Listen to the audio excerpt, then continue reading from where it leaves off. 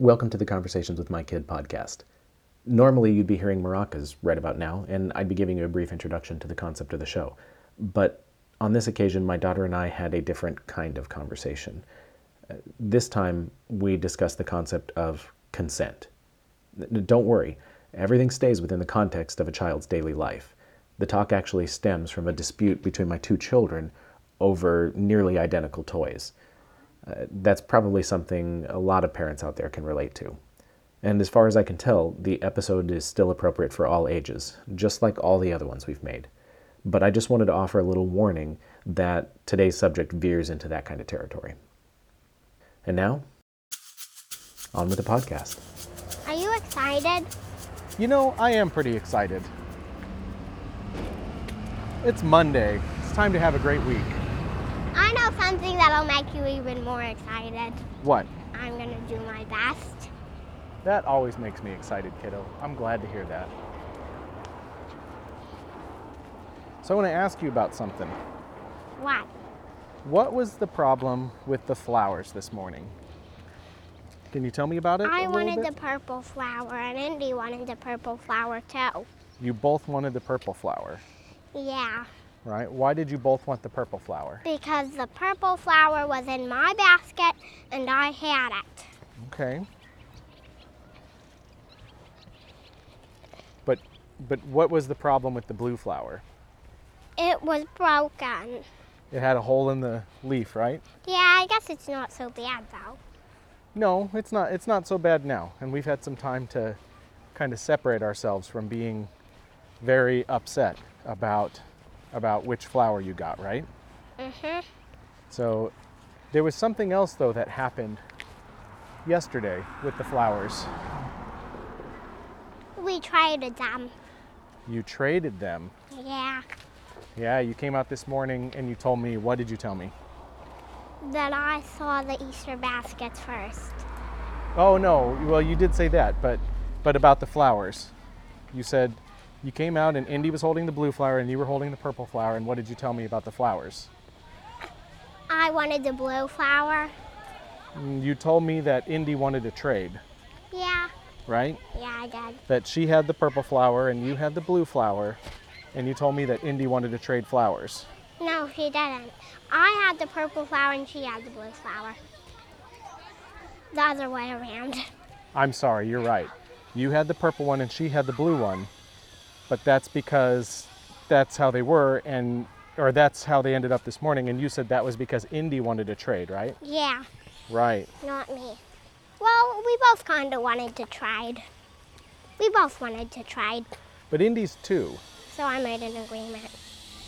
Indy's only 2 years old. She doesn't really understand how to trade things like that. Well, we both wanted to trade. That makes it fair. That doesn't always make it fair, kiddo. This is the important lesson, the thing that I was trying to teach you or tell you earlier, but I don't know how to say it exactly right, so I try to say it the best I can. You're her big sister. Yeah, What does that mean? I'm older than her. That does mean that you're older than her. That's exactly right. Does it mean anything else? It means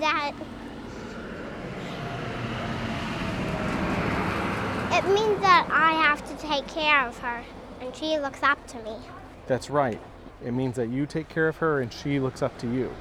Yeah. Now, we're a family and we all take care of each other, Mhm. but a 2-year-old doesn't have very many skills for taking care of other people. All she can do is throw toys in my face. Man, she could do a little more than that. Yeah, But- but she just throws them in my face. But like, if you ask her to give you a kiss, she just kind of like Licks puts her your face. Yeah, she just kind of licks your face. And if you ask her to give you a hug, she just kind of leans against you. She doesn't know how to do some very basic things, right? Actually, she knows how to give a hug. Well, you see what I'm saying though, right? She doesn't always lean against you. That's her other way of giving a kiss. So your little sister is not very capable of taking care of you, Yeah. but you are capable of taking care of your little sister. But because she doesn't understand those basic things, she doesn't understand some other basic things too. Like if her big sister offers her a trade, maybe that trade is not in her interests. Yeah, I know. So, That's just why we ask her first. well, but it's not even appropriate to ask. That's the problem. Because you're her big sister. If you ask her, she's probably going to say yes. She looks up to you. She likes me. You have what's known as a position of special trust. Do you know what that means? No? That means you have essentially power over another person. I like candy. I know you didn't ask for it. You didn't seek out this position or anything, but you have it. And it's really important when you're in a position of special trust to take care of the person that you have power over. That means sometimes some things are inappropriate, like asking your sister if she wants to trade something. I know. Because the problem is, you might want that trade to happen, but she just wants to make you happy. So she'll say yes and make the trade, but then she'll end up unhappy. Sometimes she ends up happy if she wants to. Sometimes, that's true. Sometimes she does. And I think that's best for everybody. But the problem is, She doesn't always she's end not up really in a happy. position to figure out if she's trying to make you happy or she's just doing it to make herself happy. She doesn't know. And that's, like I tried to tell you earlier too, that's a problem that's a lot bigger than you and your sister. That goes all the way into adulthood. Full-grown adults have trouble understanding this concept. But you know what? No. You're a good big sister. Pretty smart too. Well, Indy already is learning addition. She is learning addition. 1 plus 1. She knows what that equals. Every time I ask her, she says 1, 2, 2.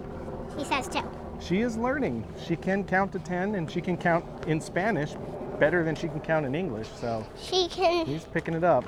yeah, and she can do addition better than she can do subtraction. I haven't seen her do any addition yet, but I've I know seen her do she's addition. coming along.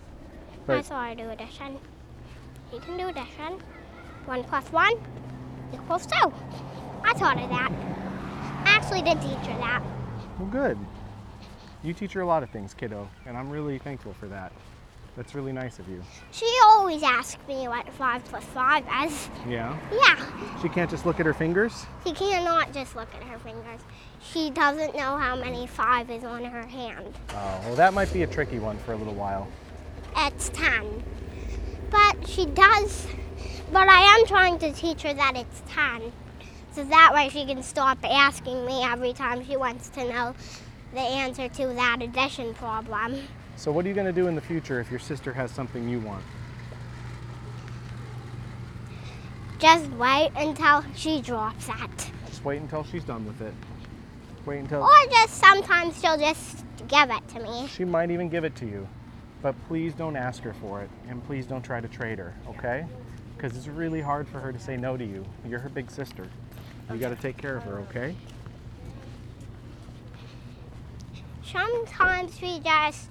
Sometimes she just gives things to me without me even asking for them. Which is actually really nice. Occasionally, when I'm back at home editing our recordings, I get the feeling that we discussed a particularly important topic. And as I listen to those talks, I sometimes cringe at my responses. I wish I could have a do-over, a chance to say it just a little bit better.